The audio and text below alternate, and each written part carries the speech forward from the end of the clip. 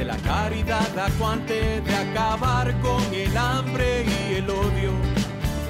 Ha llegado el tiempo para vivir felices en un mundo de paz, justicia y perdón. Ha llegado el tiempo de la esperanza gozosa, de abrir nuestras plazas a los niños.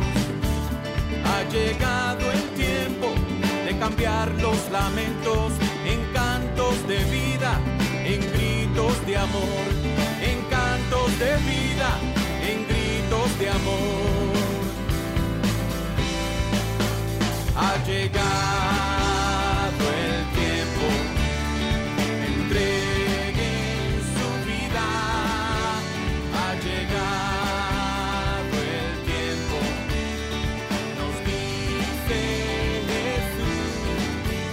Ha llegado el tiempo, aquí y ahora. Ha llegado el tiempo, entreguen su vida, entreguen su vida. Si es que me quieren seguir. Bienvenidos. Ustedes están sintonizando al programa arquidiocesano de Chicago Católico, el programa donde se discute la fe católica desde una perspectiva hispana, con Alejandro Castillo, director de Comunicaciones Hispanas, y el padre Claudio Díaz Jr., párroco de San Luis Gonzaga. Chicago Católico les llega cada viernes de 8 a 9 de la mañana en la WNDZ 750 AM. Y ahora vamos a acompañar a nuestros presentadores, el padre Claudio Díaz Jr. y Alejandro Castillo.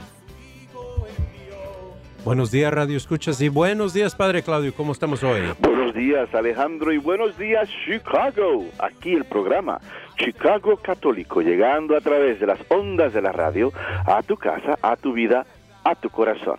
Y padre, Dilo. en vivo. Y en todo sonido. Así es, así es. Eso significa que tenemos nuestro ingeniero aquí, Mike May, para tomar sus llamaditas al 312-255-8408, 312-255-8408. Y padre, ¿qué hay de nuevo? Pues mira, me gustaría comenzar con unas palabras de agradecimiento a todas aquellas personas que todavía están tratando de hacer servicio al consumidor y servicio a los demás. Por ejemplo, doctores, enfermeras, los que trabajan en bancos. Hoy mismo tú, que estás, ¿verdad?, en el Centro Pastoral Mike Main, personas que se toman un riesgo para servir al pueblo. Así que a todas aquellas personas que se están sacrificando, eso es una muestra muy grande de amor, ¿no?, por el prójimo, en un intento de servir. Así que a todos ellos, mil gracias y sumas bendiciones. Y a ustedes, padre, todos los sacerdotes que están sirviendo todavía en oración para el resto del pueblo. Bendito sea Dios, claro. Y tengo muchos hermanos sacerdotes que siguen trabajando, ya sea con visitas a hospitales, especialmente en casos de emergencia, ¿no? Sí.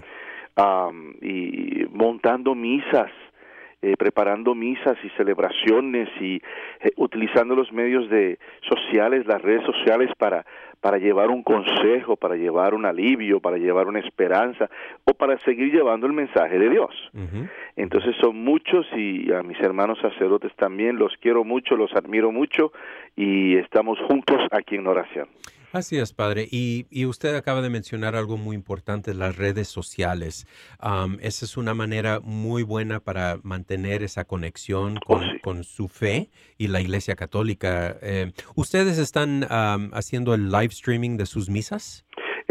Lo que estamos haciendo es grabándolas. Okay. Las grabamos y las pasamos a las 10 de la mañana en inglés, vía FaceTime, Facebook, vía redes sociales. A las 10 de la mañana es en inglés y a las 12 del mediodía es en español. Okay. Lo que sí vamos a hacer seguramente durante la Semana Santa es un live pod, okay, me parece. Podcast. Exacto, un podcast. Y entonces sería martes con una reflexión de las tinieblas, ¿no? El Tenubra, el servicio de las tinieblas.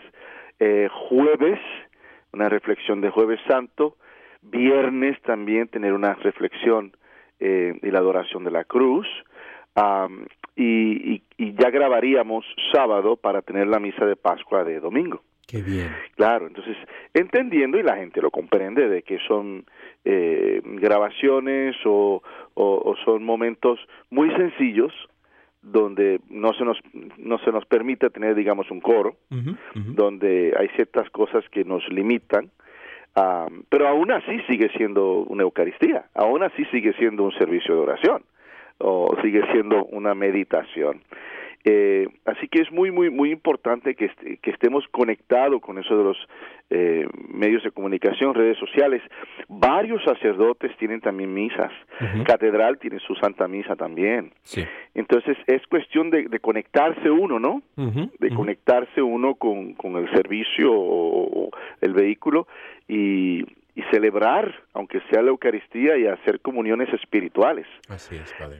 Así que estamos unidos en este momento. Y Padre, quería mencionar que la Arquidiócesis de Chicago, como usted ha dicho, aquí tenemos nuestro equipo de ingenieros. Vamos más tarde a la catedral para filmar las misas de Domingo de Ramos esta tarde. Esas misas en inglés, español y en polaco se van a grabar y se van a montar a nuestro sitio web mañana, sábado, por la tarde. Parece que sí, empezando a las 4 de la tarde van a estar disponibles en nuestro sitio web. Qué bien. También para la gente hispana, Univisión va pasar esta misa a las 10 de la mañana domingo. Qué bien. La misa en su totalidad, de una hora, va a ser celebrada por el obispo Ron Hicks. Qué bueno. Él va a ser el celebrante. Bendito sea Dios. Y para los polacos en Pole Vision a las 9 de la mañana. Ahí está. Corren la voz para sus amiguitos polacos. Claro. Así que hay que mantener esta relación, esta comunicación, este intercambio y ser imaginativos. Estos tiempos nos llaman y nos llevan a pensar fuera de la caja, ¿no? Fuera de la cajita, y a ser inventivos en cómo seguir llevando el mensaje al pueblo de Dios. Sí, es Padre. Padre, una pregunta. Esto sucedió ayer. Yo le envié esa misma pregunta y de vez en cuando hablamos de los colores durante estas fiestas y estas celebraciones, momentos especiales de la Iglesia Católica. ¿Nos podría hablar del significado de los colores y la importancia de los colores en estos días? Ciertamente, mira, hay tal cosa como colores litúrgicos, que vamos a hablar así en general primero. Colores litúrgicos. Cuando queremos celebrar algo, digamos una solemnidad o una gran fiesta relacionada con nuestro Señor Jesucristo, el color es blanco. De hecho, porque es luz, Cristo es luz, es vida nueva, es pureza. Si te fijas, el blanco también se utiliza para el bautismo, ¿ves?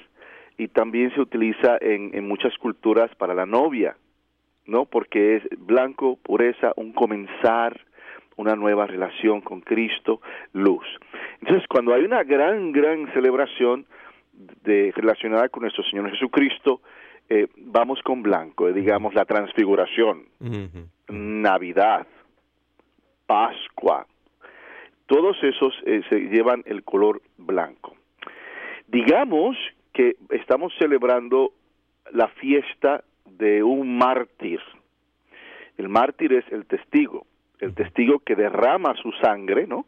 En su martirio, en testimonio a Cristo, a su fe en Cristo. Entonces es rojo por el color de la sangre. También se utiliza rojo para ciertas celebraciones que tienen que ver con nuestro Señor Jesucristo, donde hay esa noción de sangre. Este domingo va a ser Domingo de Ramos. La entrada a Jerusalén garantiza de que Cristo ha de morir en Jerusalén. O sea, Él va precisamente a eso. Él sabía que su entrada, a pesar de que estaba envuelta en muchos hosanas y qué sé yo ni qué, pero estaba matizada con crucifícalo detrás, ¿no? El murmullo de las voces. Entonces se celebra este domingo de Pascua, y ciertas otras fiestas, la fiesta de la cruz también, porque tiene que ver con cruz, rojo, y para los mártires. El verde, tiempo ordinario, y hay tres partes de tiempo ordinario, dos partes, perdón, de tiempo ordinario en el año. Aparte y es verde. Y tenemos verde tiempo ordinario, rojo por la sangre, tenemos el morado. Y el morado se utiliza en Adviento y se utiliza también durante la Cuaresma. Ahora, ¿por qué el morado? Bueno, hay varias teorías. Yo voy a expresar aquí la que yo más me adhiero, y es que, digamos, en el Adviento estamos esperando ¿a quién? A un rey, y el morado es color de realeza, es uno de esos colores, ¿no?, que se utilizan para significar una casa real. También el morado en Cuaresma, yo uso el mismo principio, que es, ¿quién es el que va a morir? ¿Quién es el que va a venir? ¿Quién es el que va a resucitar? Un rey. ¿Ves? Ese es mi principio. Pero también morado, hay otra teoría que se utiliza para el luto. El luto. Entonces, estos colores son de naturaleza, digamos, universal, porque, digamos, el blanco, si tú vas a la India y te vistes de blanco, blanco es luto. Sí, ¿ves? Sí. Entonces, pero recuerda que la iglesia tiene su cultura en sí misma, que a veces choca con la cultura local. ¿Ves? Digamos, la iglesia tiene una cultura de vida, sí, ¿no? Cuando no a la eutanasia, no al aborto, hay una cultura de vida. Cuando la sociedad te dice, sí, si tú quieres terminar con tu vida, termina con ella, no hay pleito. O si quieres tener un aborto, tenlo. ¿Ves? Fíjate cómo la cultura de la iglesia choca con la cultura inmediata, y van a haber diferencias. Regresando a los colores, Domingo de Ramos nos vamos de rojo, ¿verdad? Por la sangre que va a ser derramada. Jueves Santo nos vamos de blanco, porque es la institución de la Eucaristía, es la institución del sacerdocio, porque eso va de la mano, porque donde hay un sacerdote hay Eucaristía, eso lo sabemos. Y el tercero es el mandatum, el mandado que nos dieron de amar al prójimo y de servir al prójimo. Entonces, se da en el contexto de, pues, blanco, ¿no? Los colores son blancos o derivados del blanco, a veces son color hueso, diferentes tonalidades, inclusive hasta el oro puede que se coloque, pero es blanco. Y en Jueves Santo, después del lavatorio de los pies, que es servicio a los demás, se hace la Sagrada Eucaristía, y al final se recogen todo lo que sobró del rito de comunión y se coloca en un altar repositorio, un altar donde tienes toda la noche, o por lo menos hasta la medianoche, para ir a adorarlo, ¿no? Porque eso fue lo que nos dejó Él, su cuerpo y su sangre. El color sigue siendo blanco. Nos vamos al Viernes Santo. Y aquí es donde es interesante, porque hay una división, no una división, sino se hace una distinción, mejor dicho. El color litúrgico es rojo. Recuerden cuando van a la iglesia y presentan la cruz y la tienen envuelta en un paño rojo. Y el diácono, el sacerdote, el cantor entona: mirad el árbol de la cruz en que murió el Salvador del mundo. Y el pueblo contesta: venid adoremos. Y se quita un pedazo del rojo. Entonces son 3 paños rojos que se quitan, son rojos. Y se enseña la cruz y se adora. Entonces es rojo por razones obvias. O sea, muere Cristo. La sangre derramada. Exactamente, la sangre derramada. Ahora, eso es a nivel litúrgico. Si vamos a hablar, ¿cuál es el único requisito? El único requisito, ¿qué es lo que es mandatorio? Pues, en Viernes Santo, es la adoración de la cruz. Eso es mandatorio. O sea, todo católico ese día, pues, se asume que adore la cruz. Uh-huh.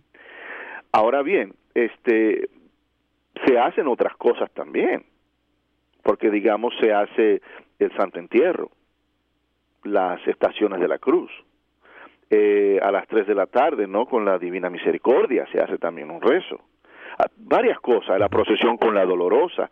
Ya para eso se puede usar el rojo, el negro. El negro. Sí, porque okay, casi siempre la adoración de la cruz, por lo regular, es entre 3 y 6, ¿no? Que las iglesias hacen los servicios.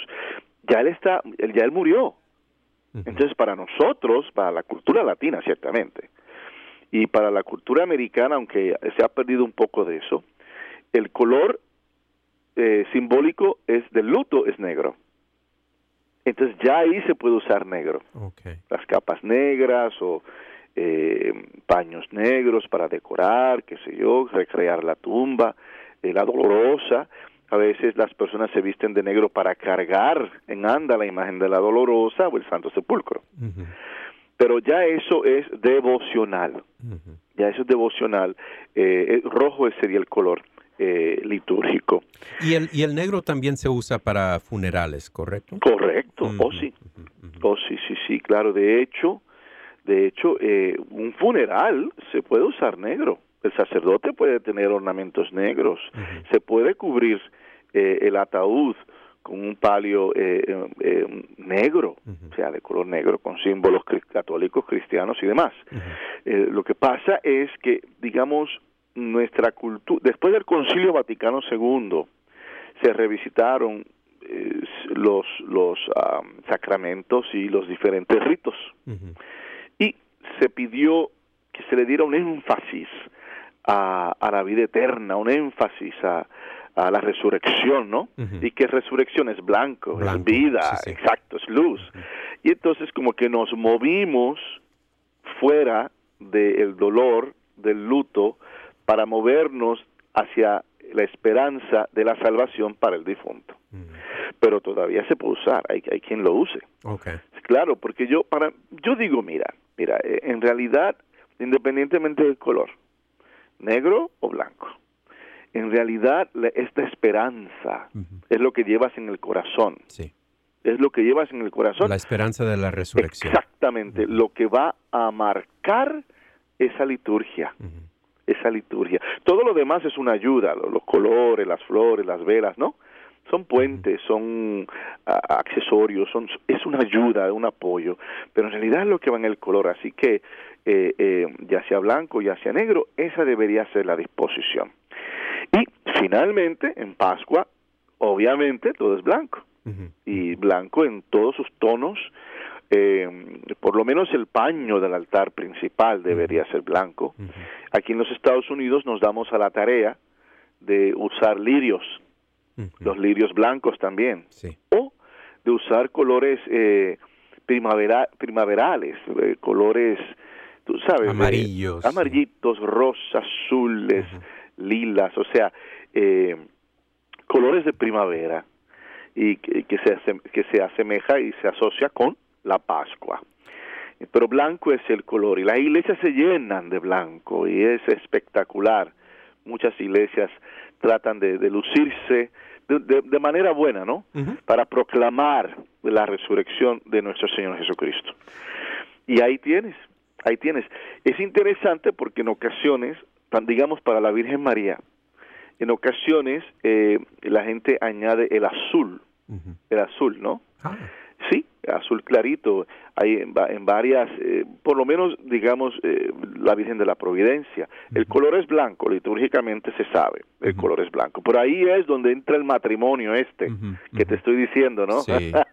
De la cultura de la iglesia, que te dice blanco, pero también la cultura popular, donde la Virgen se asocia con el azul claro por su manto. Uh-huh. ¿Ves? Sí, y padre, es bueno reconocer que la iglesia tiene estas reglas por decir, y no es simplemente por un berrinche del sacerdote que quiere cambiar el color. Correcto. ¿Verdad? Correcto. Hay reglas. Padre, ¿tiene algo que compartir con nosotros antes de tomar esta pausa? Pues mira, tengo aquí tú sabes que de músico, poeta y loco, todos tenemos un poco. Un poco, sí. Entonces quiero declamar este poema que escribí en Arlington Heights. Sí, cuando estaba en Misión San Juan Diego. Exactamente, en Arlington Heights. Y dice así, a ver, que no me falle esto. Es Viernes Santo y dice: los caballos vienen, los caballos van, los caballos dicen que no pasan más.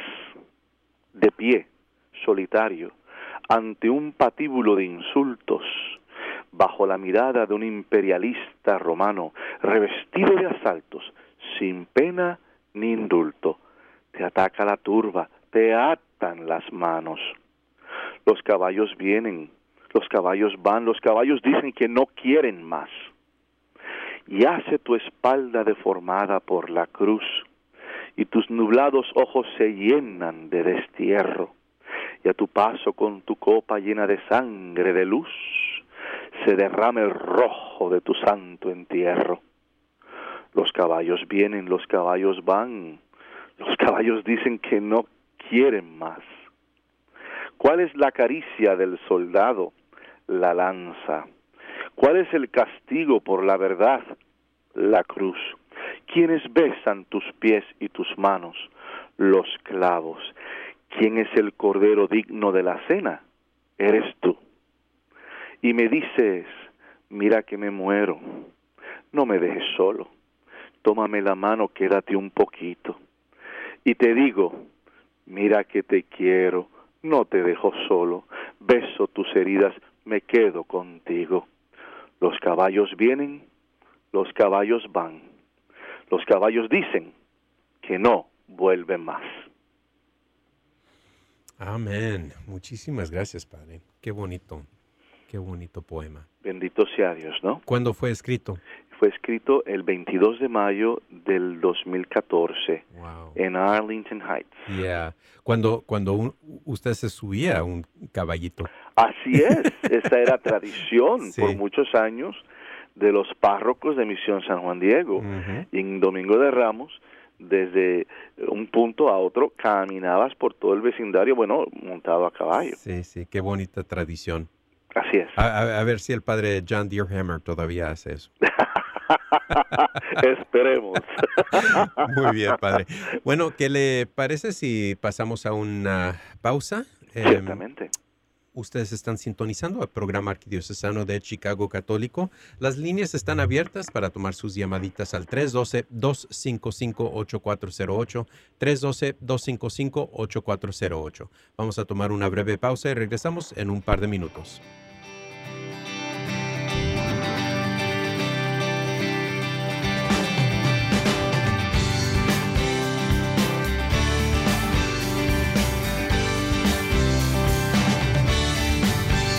Ha llegado el tiempo de la caridad acuante, de acabar con el hambre y el odio. Ha llegado el tiempo para vivir felices en un mundo de paz, justicia y perdón. Ha llegado el tiempo de la esperanza gozosa, de abrir nuestras plazas a los niños. Ha llegado el tiempo de cambiar los lamentos en cantos de vida, en gritos de amor, en cantos de vida, en gritos de amor. Ha llegado el tiempo, entreguen su vida. Ha llegado el tiempo, nos dice Jesús. Ha llegado el tiempo, aquí y ahora. Ha llegado el tiempo,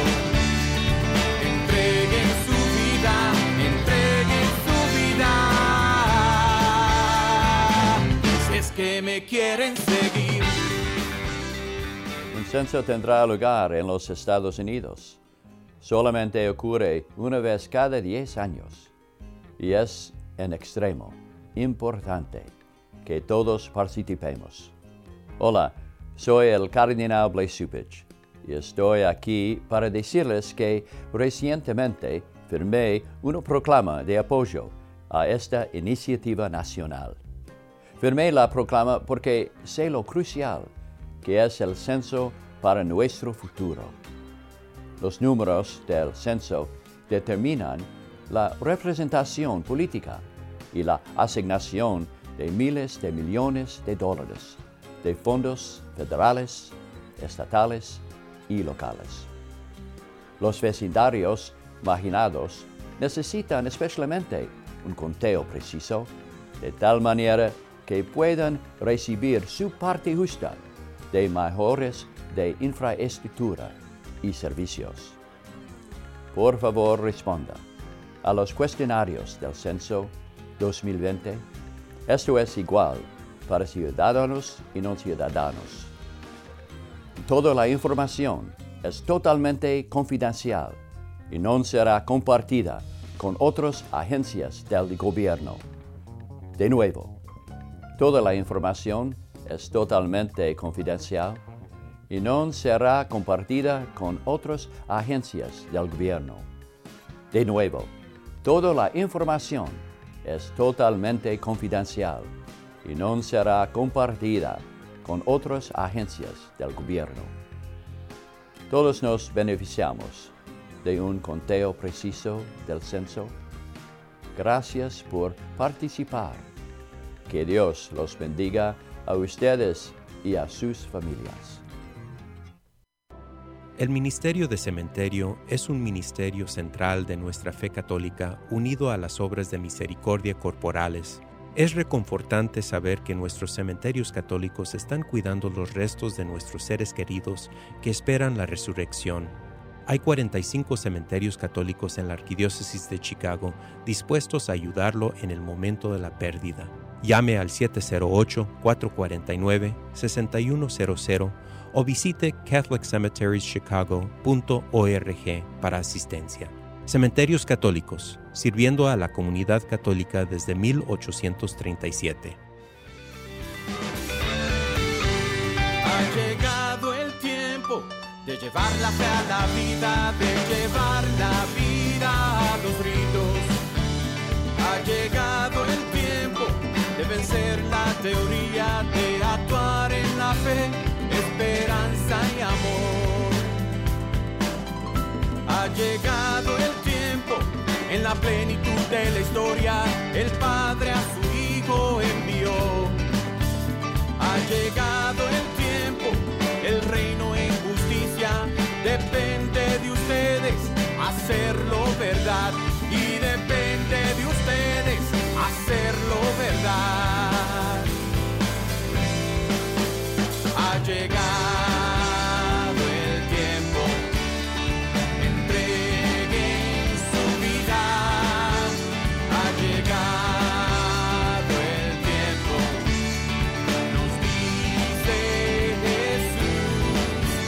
Ha llegado el tiempo, aquí y ahora. Ha llegado el tiempo, entreguen su vida, entreguen su vida, entreguen su vida. Si es que me quieren seguir.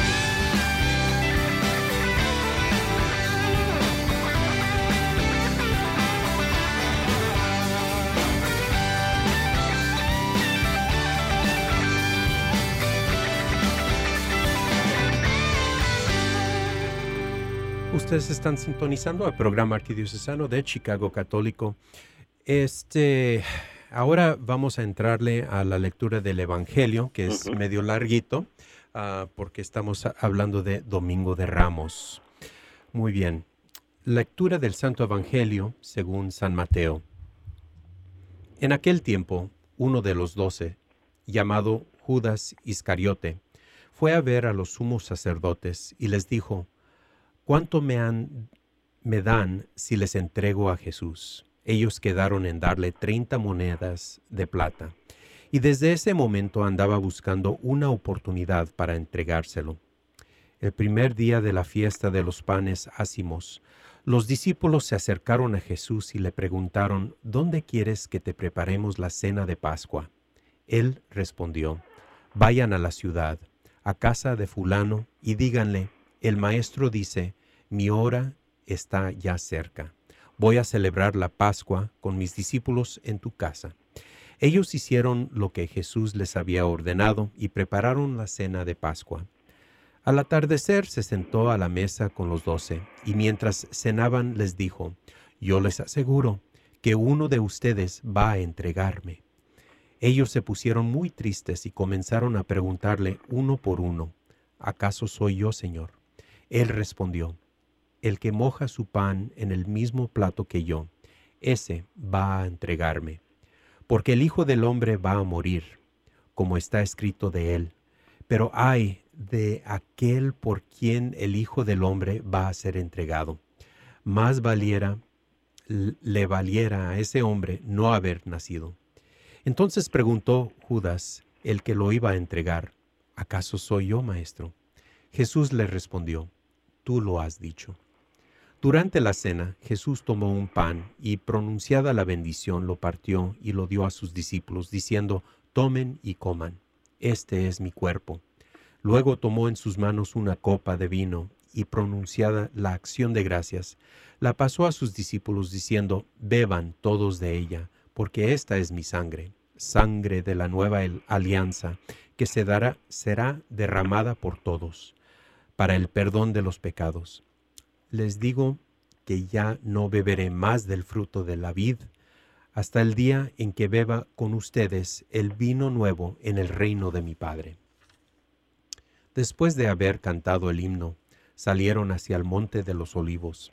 Entonces Jesús les dijo, todos ustedes se van a escandalizar de mí esta noche, porque está escrito, heriré al pastor y se dispersarán las ovejas del rebaño.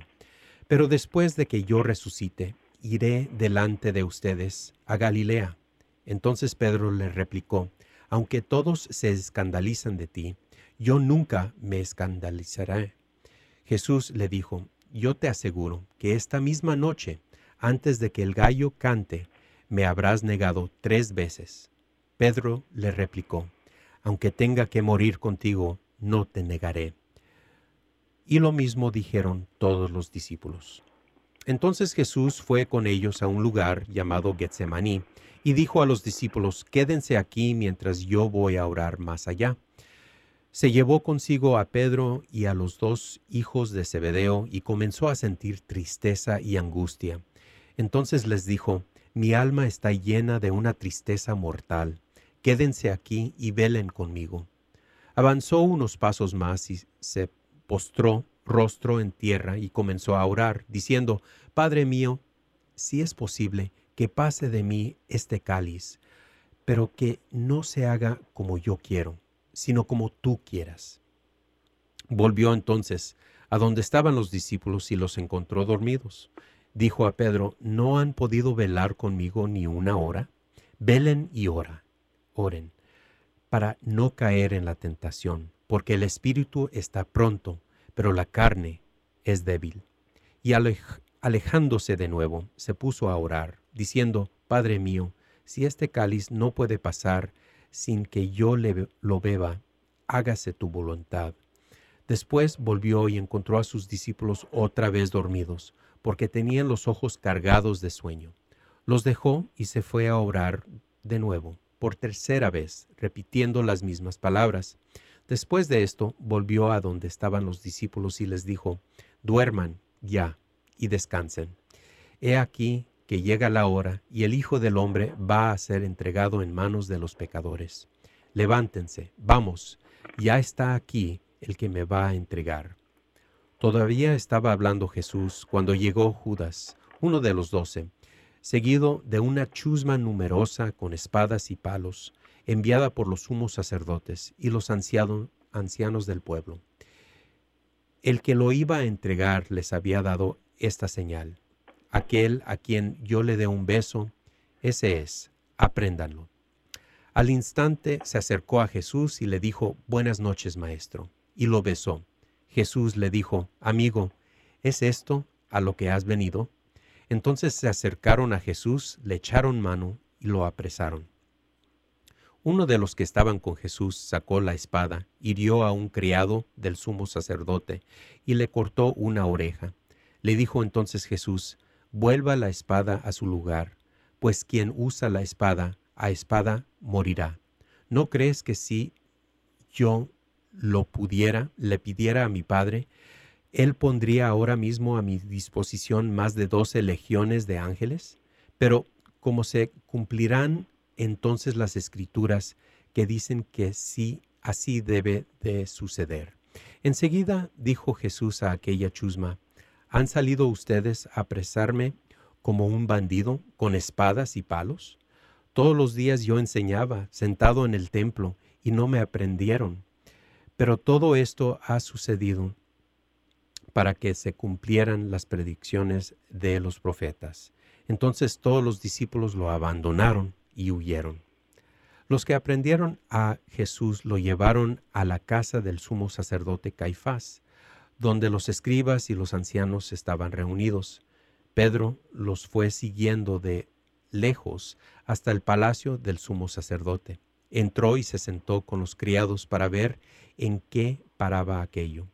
Los sumos sacerdotes y todo el Sanedrín andaban buscando un falso testimonio contra Jesús, con ánimo de darle muerte, pero no lo encontraron, aunque se presentaron muchos testigos falsos. Al fin llegaron dos que dijeron, este dijo, puedo derribar el templo de Dios, y reconstruirlo en 3 días. Entonces el sumo sacerdote se levantó y dijo, ¿no respondes nada a lo que estos atestiguan en contra tuya? Como Jesús callaba, el sumo sacerdote le dijo, te conjuro por el Dios vivo a que nos digas si tú eres el Mesías, el Hijo de Dios. Jesús le respondió, tú lo has dicho. Además, yo les declaro que pronto verán al Hijo del Hombre sentado a la derecha de Dios, venir sobre las nubes del cielo. Entonces el sumo sacerdote rasgó sus vestiduras y exclamó, «¡Has blasfemado! ¿Qué necesidad tenemos ya de testigos? Ustedes mismos han oído la blasfemia. ¿Qué les parece?» Ellos respondieron, «Es reo de muerte». Luego comenzaron a escupirle en la cara y a darle de bofetadas. Otros lo golpeaban diciendo, «Adivina quién es el que te ha pegado». Entretanto, Pedro estaba afuera, sentado en el patio. Una criada se le acercó y le dijo, «Tú también estabas con Jesús, el Galileo». Pero él lo negó ante todos, diciendo, «No sé de qué me estás hablando». Ya se iba hacia zaguán cuando lo vio otra criada y le dijo a los que estaban ahí, «También éste andaba con Jesús, el Nazareno». Él de nuevo lo negó con juramento. «No conozco a ese hombre». Poco después se acercaron a Pedro los que estaban ahí y le dijeron, «No cabe duda de que tú también eres de ellos, pues hasta tu modo de hablar te delata». Entonces él comenzó a echar maldiciones y a jurar que no conocía a aquel hombre. Y en aquel momento cantó el gallo. Entonces se acordó Pedro de que Jesús había dicho, «Antes de que cante el gallo, me habrás negado 3 veces». Y saliendo de ahí se soltó a llorar amargamente. Llegada la mañana, todos los sumos sacerdotes y los ancianos del pueblo celebraron consejo contra Jesús para darle muerte. Después de atarlo, lo llevaron ante el procurador Poncio Pilato y se lo entregaron. Entonces Judas, el que lo había entregado, viendo que Jesús había sido condenado a muerte, devolvió arrepentido las 30 monedas de plata a los sumos sacerdotes y a los ancianos, diciendo, «Pequé, entregando la sangre de un inocente». Ellos dijeron, «¿Y a nosotros qué nos importa? Allá tú». Entonces Judas arrojó las monedas de plata en el templo, se fue y se ahorcó. Los sumos sacerdotes tomaron las monedas de plata y dijeron: no es lícito juntarlas con el dinero de las limosnas, porque son precio de sangre. Después de deliberar, compraron con ellas el campo del alfarero, para sepultar ahí a los extranjeros. Por eso aquel campo se llama hasta el día de hoy campo de sangre. Así se cumplió lo que dijo el profeta Jeremías. Tomaron las 30 monedas de plata en que fue tasado aquel a quien pusieron precio algunos hijos de Israel, y las dieron por el campo del alfarero, según lo que me ordenó el Señor. Jesús compareció ante el procurador Poncio Pilato, quien le preguntó: ¿eres tú el rey de los judíos? Jesús respondió: tú lo has dicho. Pero nada respondió a las acusaciones que le hacían los sumos sacerdotes y los ancianos. Entonces le dijo Pilato: ¿no oyes todo lo que dicen contra ti? Pero él nada respondió, hasta el pronto de que el procurador se quedó muy extrañado. Con ocasión de la fiesta de la Pascua, el procurador solía conceder a la multitud la libertad del preso que quisieran. Tenían entonces un preso famoso llamado Barrabás. Dijo pues Pilato a los ahí reunidos: ¿a quién quieren que les deje en libertad? ¿A Barrabás o a Jesús, que se dice el Mesías? Pilato sabía lo que habían entregado por envidia. Estando él sentado en el tribunal, su mujer mandó decirle: no te metas con ese hombre justo, porque hoy he sufrido mucho en sueños por su causa. Mientras tanto, los sumos sacerdotes y los ancianos convencieron a la muchedumbre de que pidieran la libertad de Barrabás y la muerte de Jesús. Así, cuando el procurador les preguntó a cuál de los dos quieren que les suelte, ellos respondieron: a Barrabás. Pilato les dijo: ¿yo qué voy a hacer con Jesús, que se dice el Mesías? Respondieron todos: crucifícalo. Pilato preguntó: ¿pero qué mal ha hecho? Mas ellos seguían gritando cada vez con más fuerza: crucifícalo. Entonces Pilato, viendo que nada conseguía y crecía el tumulto, pidió agua y se lavó las manos ante el pueblo, diciendo: yo no me hago responsable de la muerte de este hombre justo. Allá ustedes. Todo el pueblo respondió: que su sangre caiga sobre nosotros y sobre nuestros hijos. Entonces Pilato puso en libertad a Barrabás. En cambio a Jesús lo hizo azotar y lo entregó para que lo crucificaran. Los soldados del procurador llevaron a Jesús al pretorio y reunieron alrededor de él a todo el batallón. Lo desnudaron, lo echaron encima un manto de púrpura, trenzaron una corona de espinas y le pusieron en la cabeza. Le pusieron una caña en su mano derecha y, arrodillándose ante él, se burlaban diciendo: «¡Viva el Rey de los judíos!» y le escupían. Luego, quitándole la caña, lo golpeaban con ella en la cabeza. Después de que se burlaban de él, le quitaron el manto, le pusieron sus ropas y lo llevaron a crucificar. Al salir, encontraron a un hombre de Cirene, llamado Simón, y lo obligaron a llevar a la cruz. Al llegar a un lugar llamado Gólgota, es decir, lugar de la calavera, le dieron a beber a Jesús vino mezclado con hiel. Él lo probó, pero no lo quiso beber. Los que lo crucificaron se repartieron sus vestidos, echando suertes, y se quedaron sentados ahí para custodiarlo. Sobre su cabeza pusieron por escrito la causa de su condena: «Este es Jesús, el Rey de los judíos». Juntamente con él crucificaron a dos ladrones, uno a su derecha y el otro a su izquierda. Los que pasaban por ahí lo insultaban, moviendo la cabeza y gritándole: «Tú, que destruyes el templo y en 3 días lo reedificas, sálvate a ti mismo. Si eres el Hijo de Dios, baja de la cruz». También se burlaban de él los sumos sacerdotes, los escribas y los ancianos, diciendo: «Has salvado a otros y no puede salvarse a sí mismo. Si es el Rey de Israel, que baje de la cruz y creernos en Él. Ha puesto su confianza en Dios, que Dios lo salva ahora, si es que de verdad lo ama. Pues Él ha dicho, soy el Hijo de Dios. Hasta los ladrones que estaban crucificados a su lado lo injuriaban. Desde el mediodía hasta las 3 de la tarde se oscureció toda aquella tierra, y alrededor de las 3 Jesús exclamó con fuerte voz, Elí, Elí, lema sabactani, que quiere decir, Dios mío, ¿por qué me has abandonado?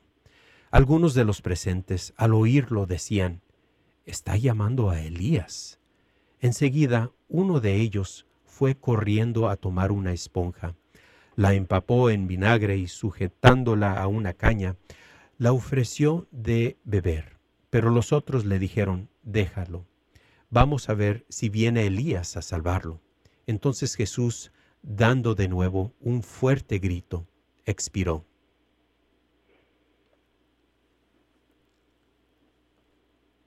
Entonces el velo del templo se rasgó en 2 partes, de arriba a abajo. La tierra tembló y las rocas se partieron.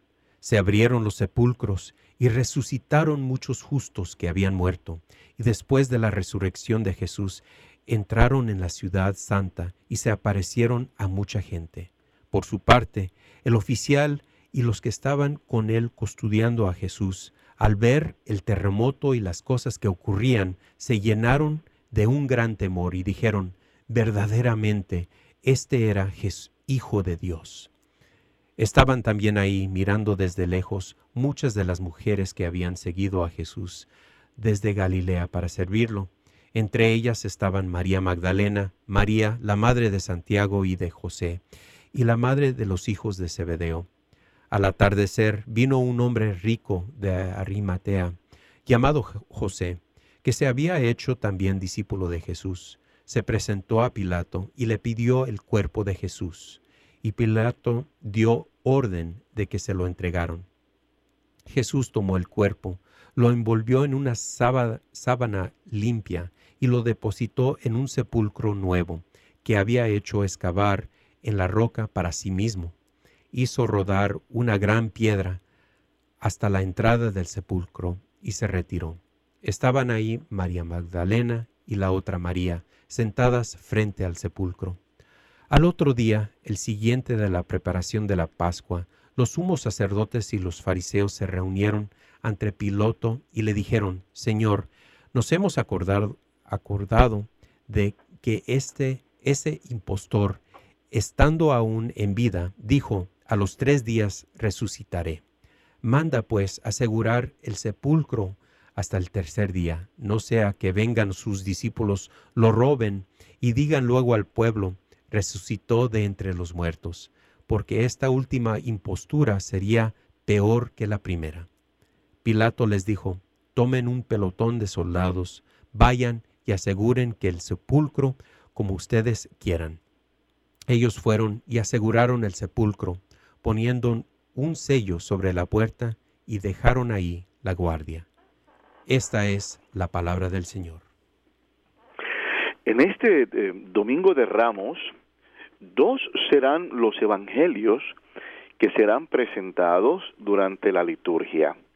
El evangelio que acabamos de escuchar, narrado por nuestro hermano Alejandro Castillo, ese evangelio por tradición lo hacen en partes divididas. El sacerdote toma una parte, por lo regular la de Cristo, el diácono quizás tome otra, el coro toma otra y quizás un laico u otro diácono toma una cuarta parte. Y es riquísima, esta narrativa es riquísima en todo el proceso físico, psicológico, emocional, religioso, que llevó a cabo la vida de Cristo desde que entra en su última cena hasta el final en la Santa Resurrección. Y habla de los diferentes niveles de cada personaje y nos enseña en qué posición estaban todos y cada uno de ellos. A principio de la misa, ustedes van a escuchar un evangelio también, mucho más corto que este, y es el evangelio que se utiliza para la bendición de los ramos. Y este evangelio simplemente describe cómo Jesucristo pues manda a buscar un burrito, y cómo él entra en ese burrito a la gran ciudad de Jerusalén por una puerta especial, una de las entradas especiales. Me parece que se le llamaba la entrada la hermosa o la entrada dorada, y donde se pensaba que por ahí iba a entrar el Mesías en toda gloria y esplendor, y lo que resulta entrando es el Mesías, sí, pero montado en un burrito. Esa puerta todavía existe una conmemoración de la misma en Jerusalén, si van a viajar allá. Existe esa puerta. Lo único que la tienen sellada, la tienen tapada, porque con la invasión de los musulmanes, ellos, aunque no creyeran en una cosa u otra de que venía el Mesías, ellos no querían tomar ningún riesgo y la sellaron. Y todavía se ven las piedras así, y esto queda en el muro de la ciudad de Jerusalén, en la parte que mira hacia el este, donde nace el sol, sale el sol. El punto es que con esta celebración de Domingo de Ramos, comenzamos nuestra jornada en la Semana Santa, y comienza con la entrada triunfante de Cristo en la ciudad de Jerusalén, donde su reputación, todo lo que hizo, sus milagros, sus enseñanzas, sus correcciones, todo lo que él hizo, pues lo lleva a un reconocimiento. Ya la gente sabe más o menos quién es él, ¿verdad? Y entonces, cuando él entra finalmente a Jerusalén, hay un reconocimiento, y la gente pues se desborda. Claro, se desborda por varias razones. Esta gente tan contenta, tan feliz, que eran varios, porque se habían reunido para celebrar la Pascua en Jerusalén. O sea que aparte de la gente del gentío de Jerusalén, habían otros extranjeros que estaban allí, fuera de la ciudad, mejor dicho. Y con gritos exuberantes proclaman a Jesús como el Mesías. Ahora, aquí es donde hay que entrar en la psicología de los diferentes individuos, porque para algunos este era el Mesías, este es el que viene con poder, este es el que nos va a quitar el sufrimiento de la dominación romana, él nos va a quitar, o sea, como una respuesta a una crisis o necesidad política que ellos tenían. Este es el que es, va a hacer milagros y va a destruir a medio mundo aquí.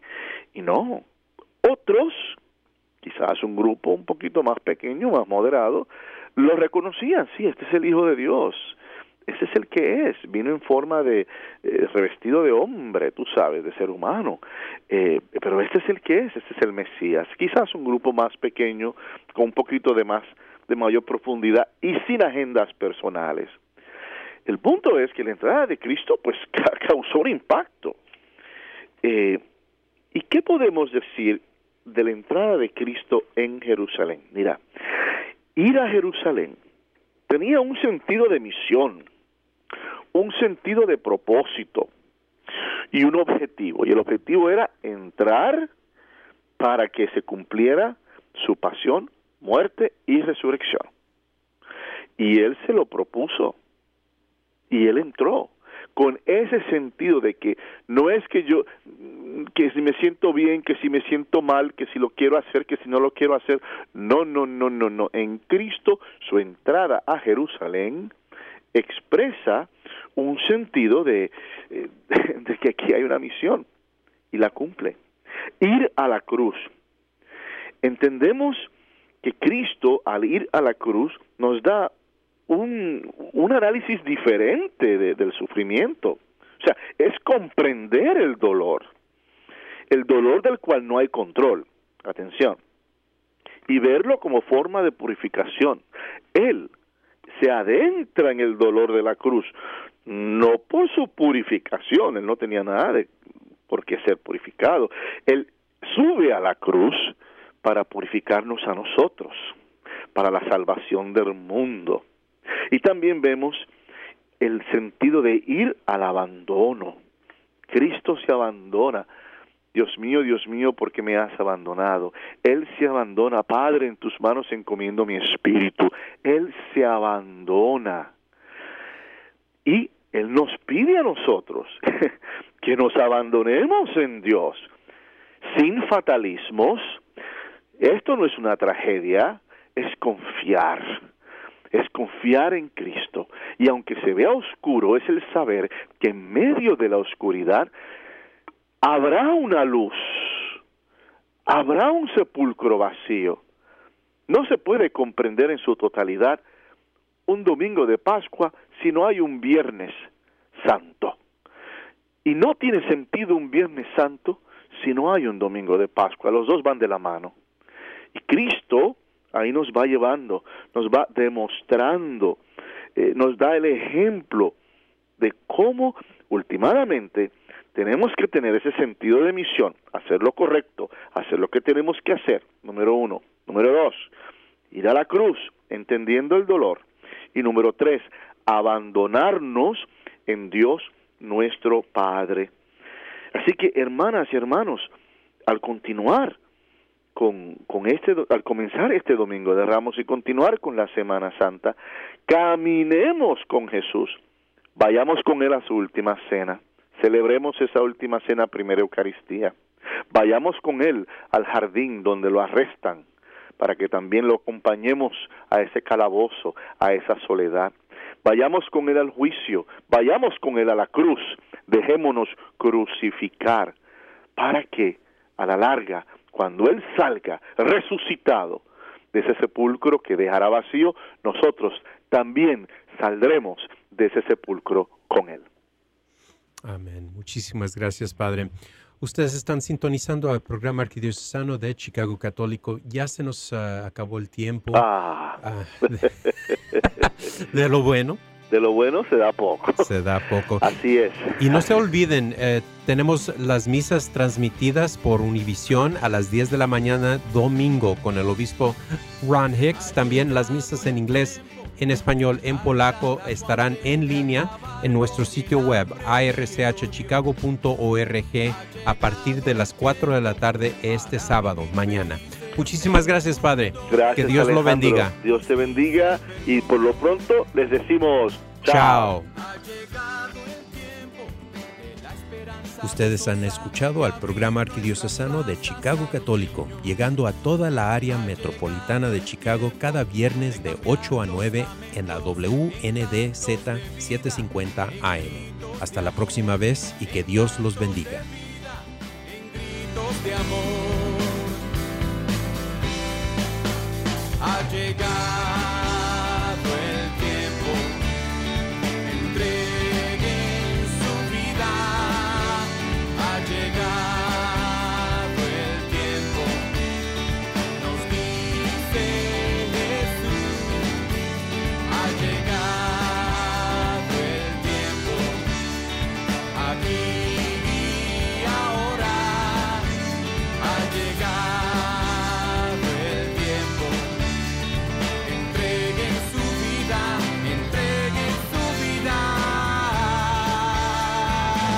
si es que me quieren seguir.